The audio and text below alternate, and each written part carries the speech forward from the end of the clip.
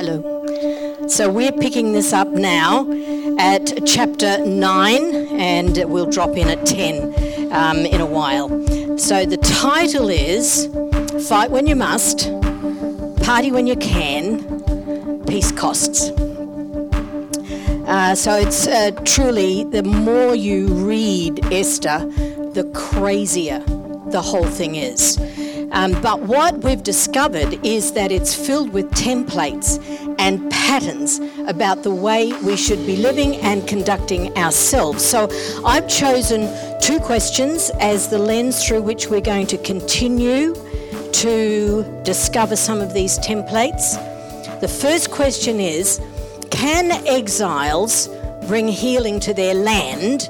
And the second question is, if so, how? So Chris and Leanne have already laid out some really powerful templates for how, and I thought, seeing we had so many visitors here today, I would catch you up on what they brought to us. So from Chris, who looked into chapters 1 and 2, the valuable templates are, the how of how exiles bring healing to their land is, first of all, by seeking and valuing the role of a mentor, by positioning ourselves for influence, by using the gifts God has given us with integrity. And she said, if we're going to be criticised at all, let it be for our faith, not for our behaviour. Really big clue we'll revisit later on when we look at the issue of compromise. And then by exercising wisdom around when and how we share our faith. Now, that's really confronting for somebody who grew up in open-air meetings. I wish somebody had told us way back then we could be more discreet. They're horrible things. But I will just tell you a little story that it comes to mind at this moment. Some of you know that a couple of years ago I had the wonderful opportunity of being in one of the persecuted lands, and I was taken by a pastor. We had to look like tourists, and so I was taken into a museum and shown a certain piece of literature. I'm being as vague as I can because we are recording this message, and he said that was written by a Nicodemus. I've actually got a photo of it, but again, it actually doesn't come out well. That's not a gifting. So there's no photo. It's more glare than wording, as it turns out. But he then said this to me: we actually have many Nicodemuses in our government. Isn't that incredible? Yeah. So people who've just figured out where and how they share their faith, the discretion that is needed. Very confronting when you have nothing but freedoms and you think that all can go well. Then from Leanne, who looked at chapters 3 to 5, how? By allowing trauma to cause us to identify with God and his mission, by holding a settled conviction, this is so good, that God is faithful to his promise, and his promise is, I will be your God and you will be my people. Even, she said, even when we forget who we're meant to be. Such a great thought. And then by understanding this vexing matter of compromise, and again, we're going to look at that soon.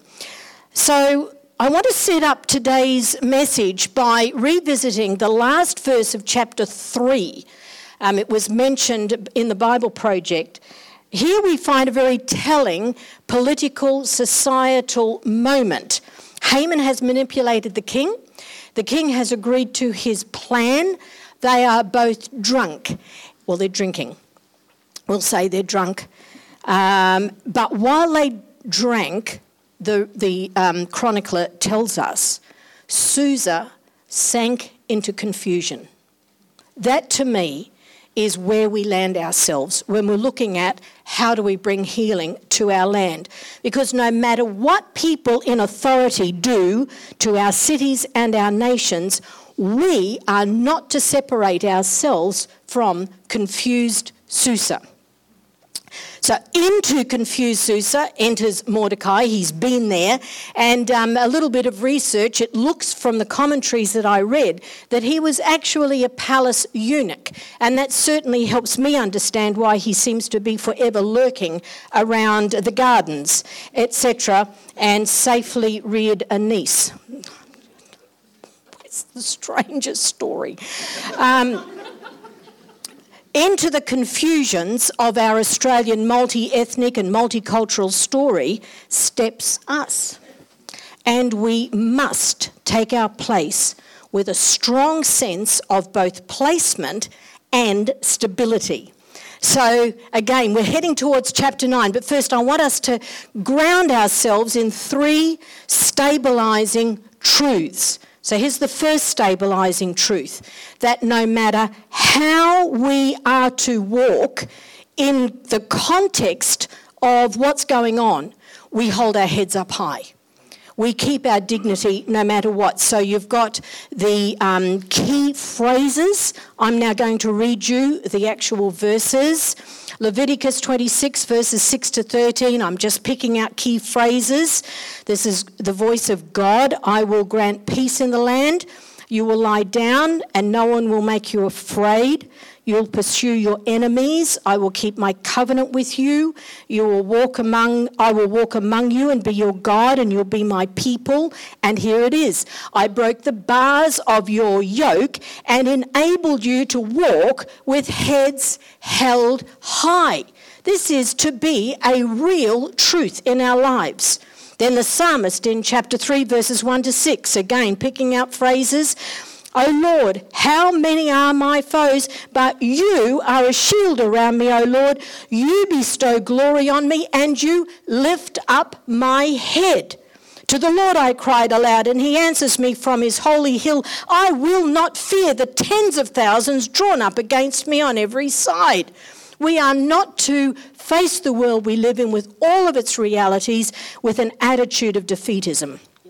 And then Jesus, in Luke 21, verses 20 to 28, where he details persecution, and it's grisly. It's grisly, but he finishes with, when these things begin to take place, stand up and lift up your heads because your redemption is drawing nigh, and that matters to us. Praise God. No room for defeatism, no matter how desperate things might be. You know, I don't know all of your stories. I'm getting to know a few. And I think it's relevant to say this, that at times when the barn is empty and the trees and the fields are barren and our dailiness may feel as if it's just one long fight, we, the people of God, have a higher place that we inhabit. We go through the world with our heads held high. First stabilising truth. Second stabilising truth is this. God is subtle until he decides not to be. And our job is to be where we're meant to be, which is in Susa, which is in confusion. And we don't leave our posts. It's not an option. So I'm saying that to build into the third stabilising truth, which I'll put up in a moment, but first a little bit of teaching, which has meant a lot to me as I've examined this. You know the phrase, if it please the king? I mean, people have even written books called If It Please the King. I've got one on my shelf. It's used 6 times, always with the same Hebrew word, T-O-W-B, pronounced Tob, as far as I can tell. How they've been translated is what's interesting.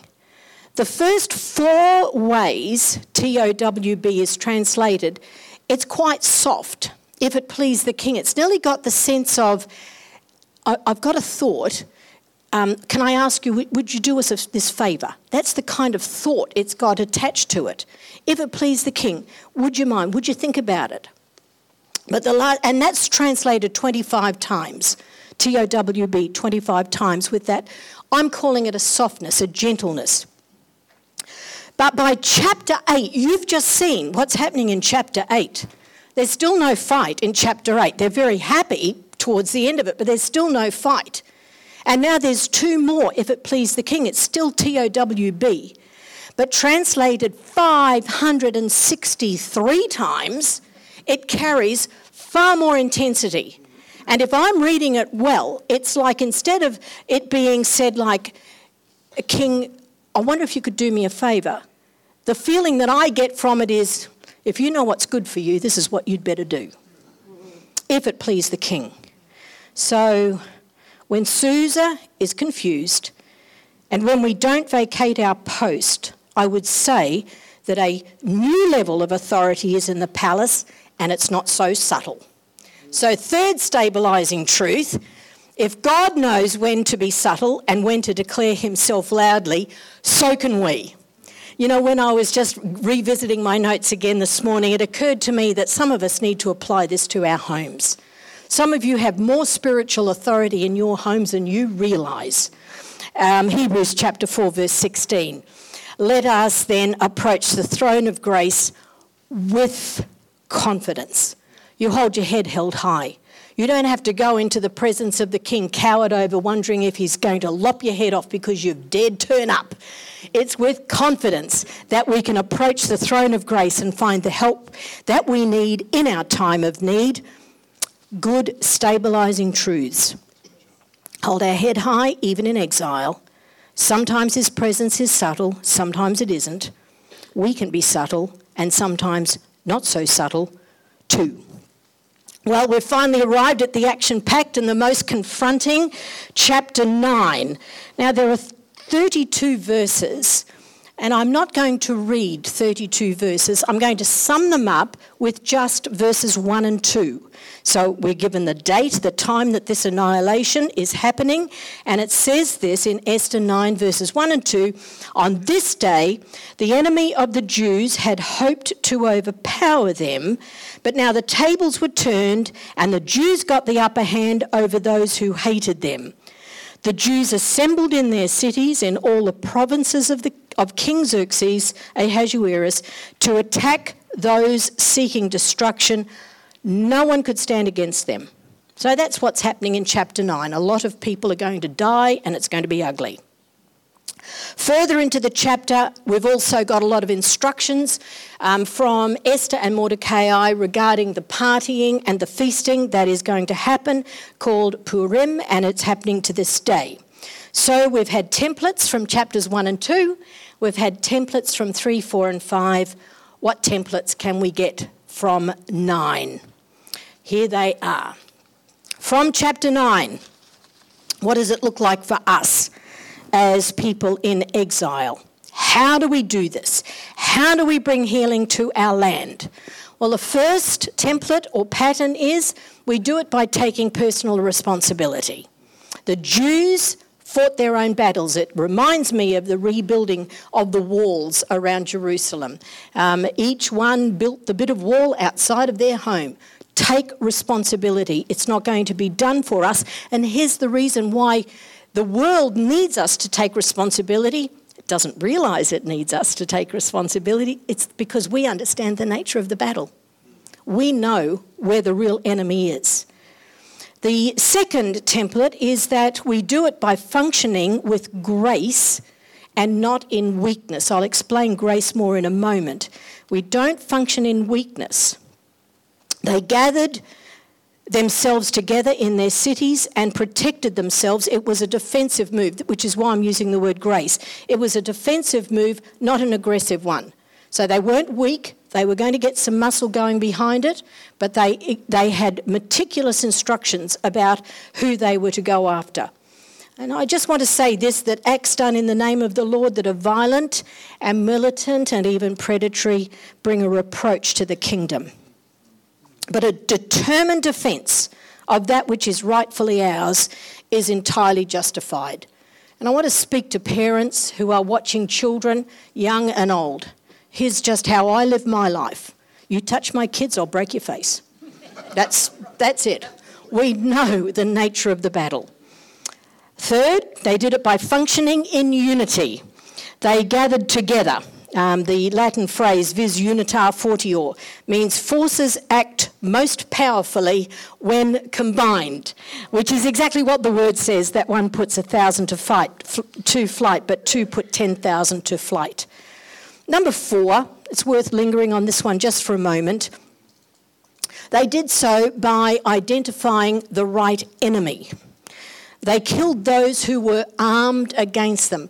Now, I've listened to audio Esther several times. I've read Esther many times. I can't see that they took out the kids and the women and the elderly. They took out the people who were armed against them. So they identified the right enemy. And I found this that I think is beneficial for those of us who are just squeamish about death runs all through the Old Testament. It's like one genocide after another. So this is from Warren Wiersbe of the Bible Exposition Commentary of the Old Testament.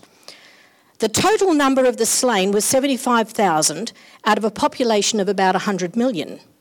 But the fact that more than 75,000 people were prepared to slaughter defenceless Jews shows how many of the king's people hated God's people. And the fact that these people were even willing to attack when they knew the Jews could not protect themselves is proof that anti-Semitism was very strong throughout the empire. The critics say it was wrong for the Jews to kill 75,000 would-be murderers. Would it have been better if the 75,000 Persians had killed 10 times that number of Jews? I just leave that with you. I just want to say we do need to understand the nature of the battle, and we do need to know how to identify the right enemy. Not everything out there is our enemy. I mean, in my childhood, lipstick and nail polish, they were right on the top of the list. I read this. I hope you like it. It's nearly relevant. So the story goes that there's a hen with her chicken by the river Ganges. And the hen sees an eagle swirling overhead. So she grabs her chicken and thrusts it into a pile of manure to keep it safe. But while it's in the pile of manure, it squawks. And the eagle hears the squawk and swoops down and gets the chicken and flies away. The moral of the story: not everybody who gets you in it is your enemy, and not everybody who gets you out of it is your friend. Is that nearly relevant? I don't know. And then number 5. After you've had 75,000 people die, you've got to have just a lift, I think, in the atmosphere. By being mindful of the needy and giving the oppressed the opportunity to live with nobility. If I've read it correctly, that they didn't take out the women and children, how right that they also chose not to do what they were allowed to do, which is take out the plunder. Because if they hadn't left goods and food behind, it would have been better if they had killed the women and children and elderly, because they would have starved to death or been unable to buy their way through life. So we must enable the oppressed and the weak to live with dignity, and I think the church is ticking a whole lot of good boxes on that. There's a great deal that's being done for the betterment of those who are oppressed. Praise God, in exile, the church is doing well. And we're still in chapter 9, but now we need to find a few more templates for how to behave when we are in victory. This is just setting us up towards the next part of this message. First of all, we are to live generously towards each other. We're allowed to party. They had a day of feasting and joy where the prime objective was laughter. And I would say this, that one of the greatest defeats that Satan can ever wreak on our lives is robbing us of our joy. And then they are allowed to rest when the battle's done. If all we ever do is fight, we run a great risk of moving from servanthood to slavery. And I say that because I said to you earlier, we really do need to bring under the microscope this matter of compromise, because it's a troubling word to me. It's a troubling word to most Christians because it suggests some sort of diluting of the gospel. History gives this amazing coda to the Feast of Purim. Jewish writers acknowledge that this feast is commonly celebrated among them with gluttony, drunkenness, and an excess of riot. The Talmud expressly says that in the Feast of Purim, a man should drink till he knows not the difference between cursed be Haman and blessed be Mordecai. Wow. Another little lovely Latin phrase, corruptio optimi est pessima, which means what is best becomes, when corrupted, the worst. I just want to say this, not in any way to make too big a deal of it, but in context, I would say the past 20 to 25 years of the church, we've been quite self-indulgent in the Western church, and I think we've taken a lot of things too far. from strange manifestations to some need to look and act like any other citizen and call it relating. Social media is as much a vehicle for narcissism for Christian men and women as it is for unbelievers. But then paradoxically, I think we've been quick to judge what is and what isn't freedom in Christ. So last week, at the end of her message, Leanne mentioned Lauren Daigle. And I'd never heard the name. So I spent some time Googling this young woman and found her on a podcast of her singing on The Ellen Show. The most extraordinary song called You're Still Rolling Stones. The words to that song are salvation in the most beautifully expressed way. And here she is singing it on The Ellen Show.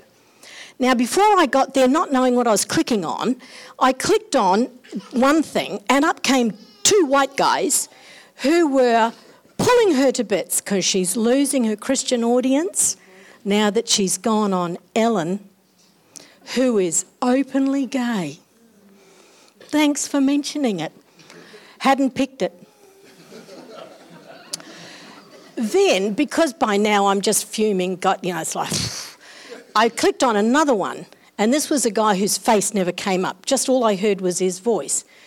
And he's so disappointed with Lauren, and had several scriptures that she's violating. They came up on the screen. One of them was her appearance. And I must say, he lingered for a long time on the bits he didn't like. So Lauren gets her CDs given by Ellen to everyone in Ellen's audience, and Lord knows how far afield that good news is going. But we should be pleased that God still has Nasal Guy on his team.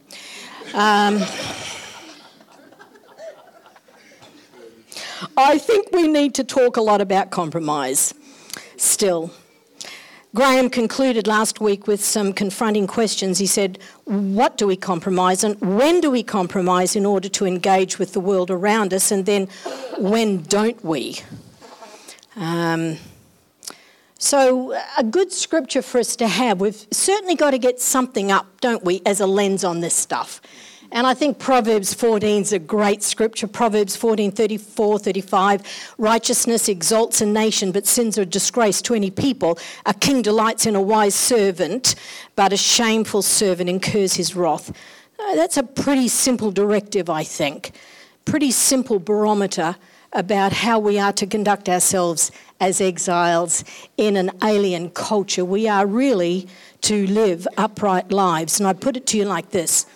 We can party, but we must never lose perspective about the enemy, and that we'll make it through if we know when we're dining with Haman or obeying Mordecai. I began by talking about the stabilising factor of what God does in us when he is lifting up our heads, that we're not to walk cowed and defeated and with confusion. We are to live in Susa and we are to live boldly. So here's a question. What would prevent us from living boldly as exiles? And I want to suggest to you that the answer might have something to do with the nature of our relationship with the King. So I'm coming towards the end of this message, and I want to cycle right back around to the start and talk to you about something that I think is relevant, and I'm going to call it the concubine syndrome. You'll remember that a lot of young women were gathered together to take their turn with the king before he would decide on which one was to become queen. And they're to take when it's their turn to go into the king, they can take something that is uniquely them. And I'm in a sweet kind of way, it's probably the only moment in their sad lives when they had any sense of individuality. So one by one, these women spent a night with the king, and then after that, they returned to a different place in the palace grounds. At that point, they know they've got no hope of becoming queen. They're no longer virgins, and now they're concubines, which for us, I think we can safely say, is an unsatisfactory title over an unsatisfactory life. They're not necessarily called for again, even though for the rest of their lives they can live in hope. For us, praise God, with this side of the cross, it's meant to be different. When we begin our journey of intimacy with the King, we must come empty-handed. We don't bring anything with us. Nothing is going to work. We come, as the beautiful old hymn said, just as I am, without one plea but that your blood was shed for me. There's a disconnect with God's desire for intimacy with us when we come with something in our hands that we won't discard.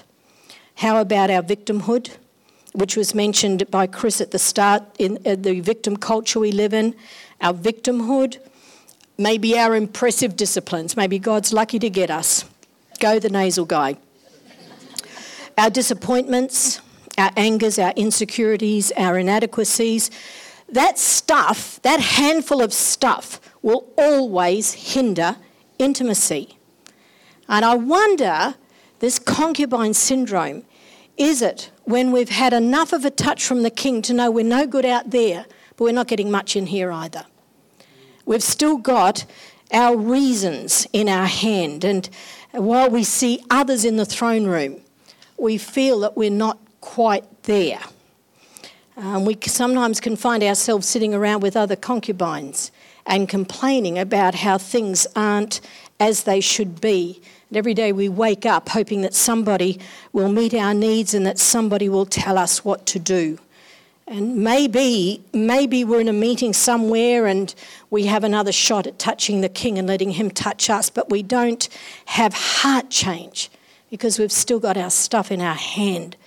So I just want to say to you, if you are a Christian, but you don't have any sense of being fully in love with the King, knowing that he's fully in love with you, that it's time to let that relationship consummate at a higher level. He gives us his anointing every day. We're anointed with fresh oil every day. There are mercies new every day. That's how we live in the throne room. We're made to live in relationship moment by moment.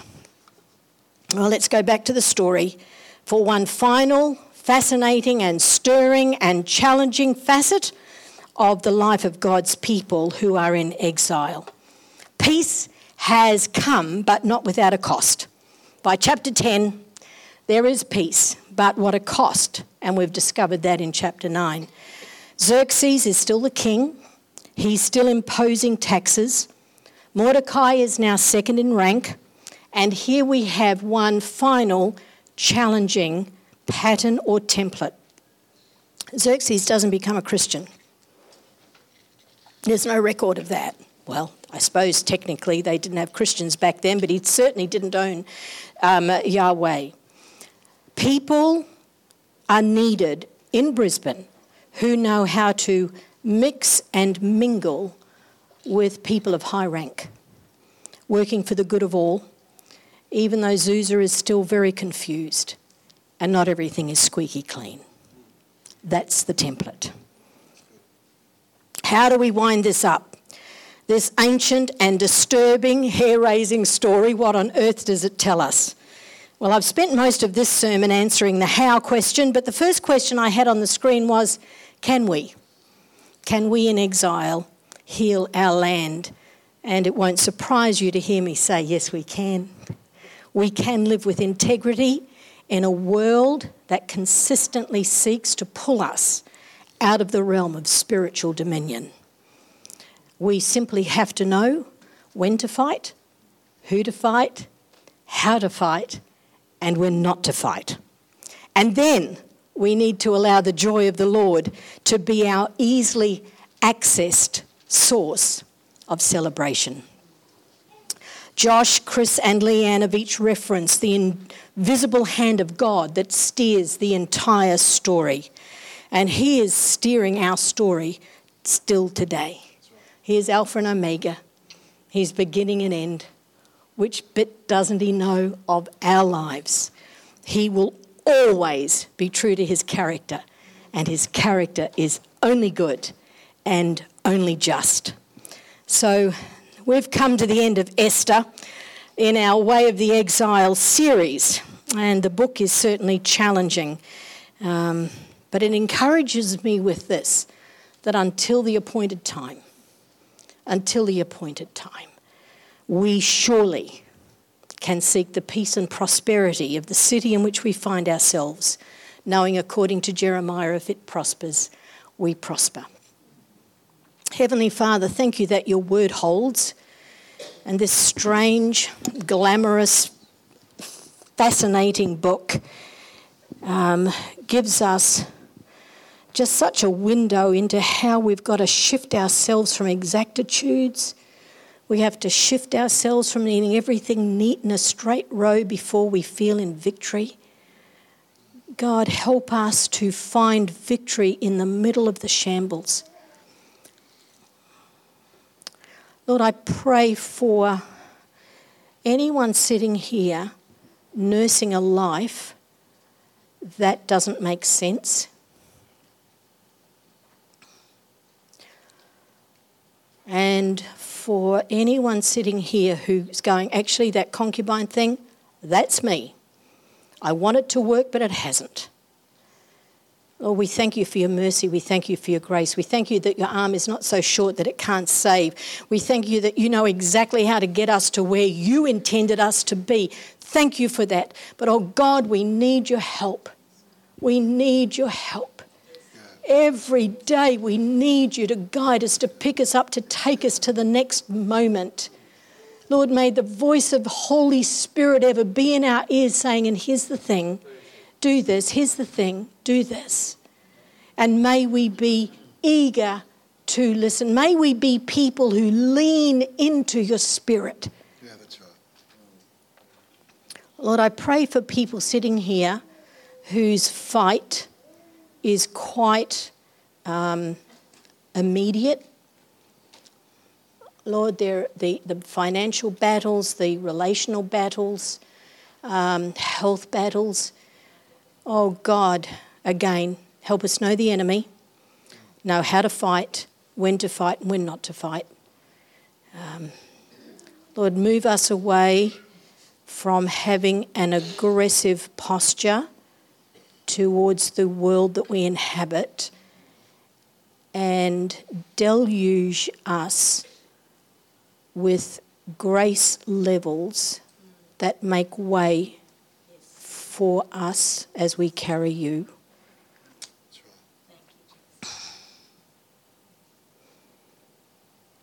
Well, by the time we get to the end of this whole series of understanding what it's like to be believers in a land that's voting no on you, most of Australia is voting no on you, and we're holding the banner, Lord. We'll hold the flag. Just show us how. That's right. Lord, don't let anyone turn away from you because we just didn't get it right. This was produced by Cornerstone Christian Resources. It is deemed copyright and may be used by permission. For further information about Cornerstone Christian Resources, please visit the Cornerstone website.